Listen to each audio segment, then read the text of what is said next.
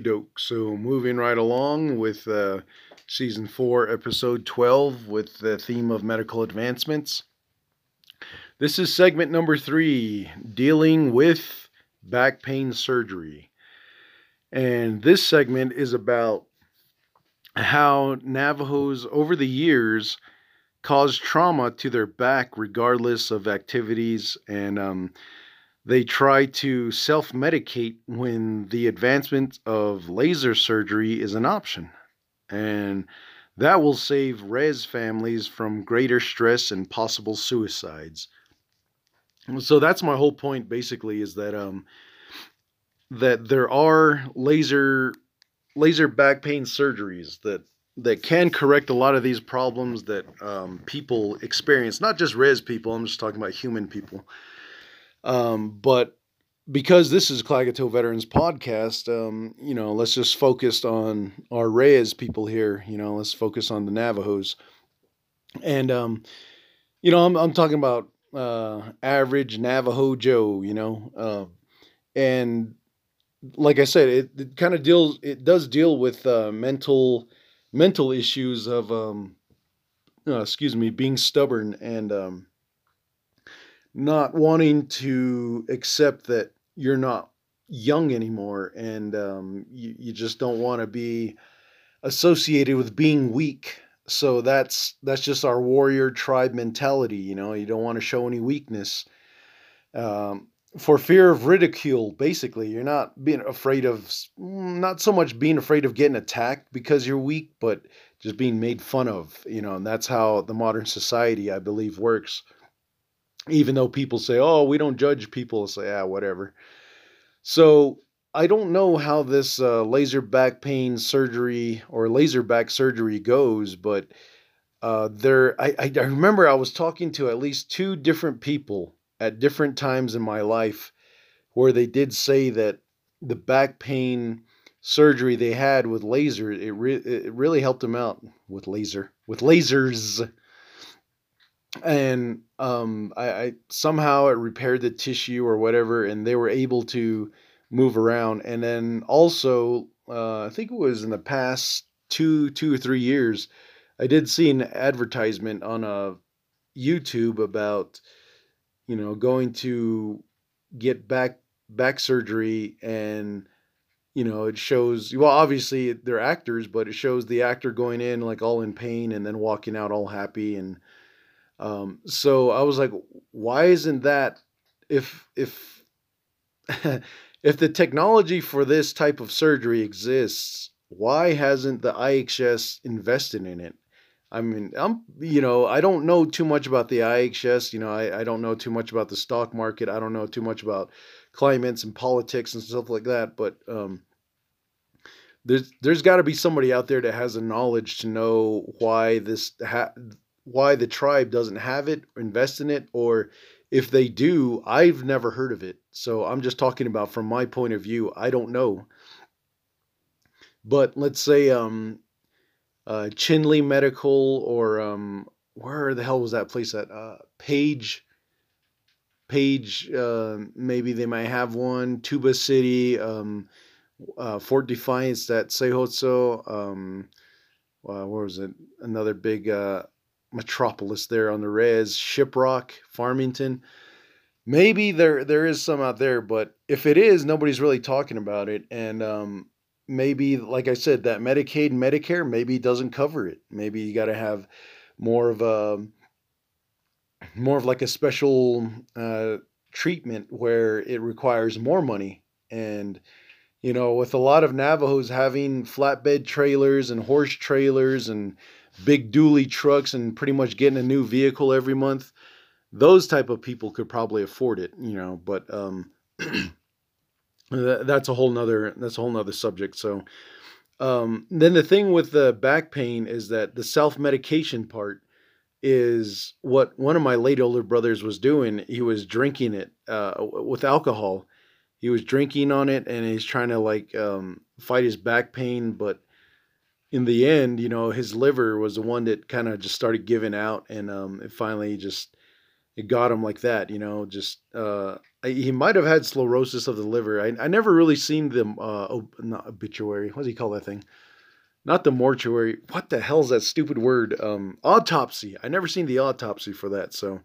Um, so I don't know specifically what it was, but so that's where we're going now as natives. We're kind of becoming a culture of just giving up, and we just quit, and we're like, oh, I don't care if I die, and the people who have said that, the relatives that I know, where they said, I don't care if I die, they're dead now, and I always wonder, in the spirit world, are they actually looking back and saying, damn, I shouldn't have said that shit, I should have just shut my mouth and continued to live and fight back, because like people say, you only get this one life, so make the most of it.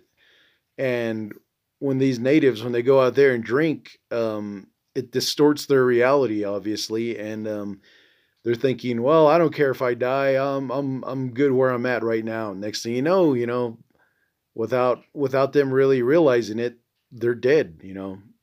Or as my dad used to say, oh, they woke up dead. So I was like, it, I don't know if he meant it as a joke or if he really didn't know what he was saying, but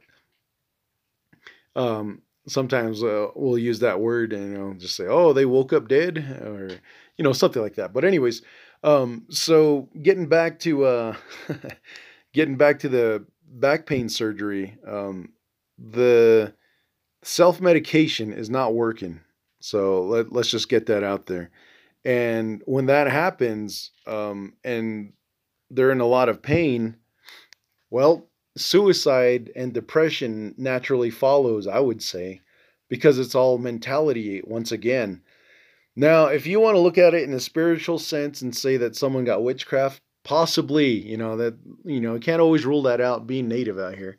And it's not just the native race that, practices, black sorcery and stuff like that. All races all over the world, they do it. So that's why I always go back to the alien extraterrestrial predecessors that taught they had to have taught the natives how to perform these black magic ceremonies and stuff. Anyways, so becoming depressed and sad, that did happen to a relative, the spouse of a relative, this dude, and he was a pretty cool dude. He was always happy and chipper, but we all know these faces and masks that we put on every day.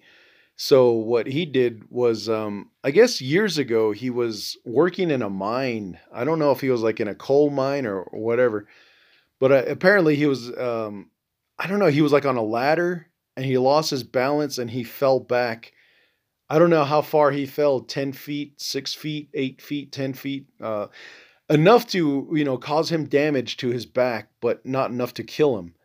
So he started becoming more dependent on that medication, Percocets or whatever he was taking.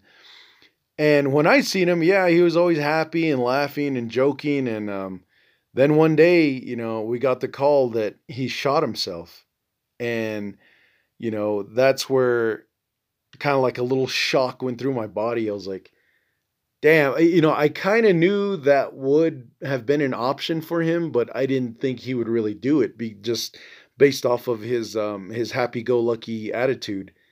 And me and my mom, we went to his funeral, but he wasn't like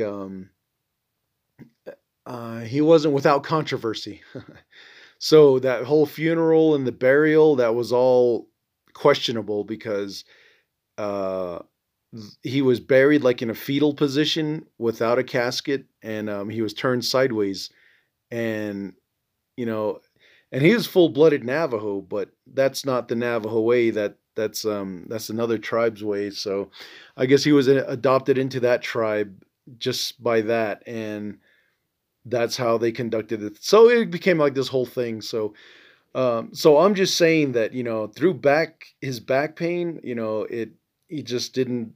I don't know why he didn't get like maybe he did get back pain surgery. I mean, I keep saying pain, back surgery, but I don't know why it didn't work for him, or maybe he just never did go through with it, or maybe if he did get it, he probably ruined himself again. And then he wasn't really fat. He just kind of had like a little pot belly. So I do know from experience of being a former fat man that your stomach will, all that fat girth will pull on your lower back and kind of give you discomfort. So that's why it's always good to not, if you're gonna get overweight, don't go overboard.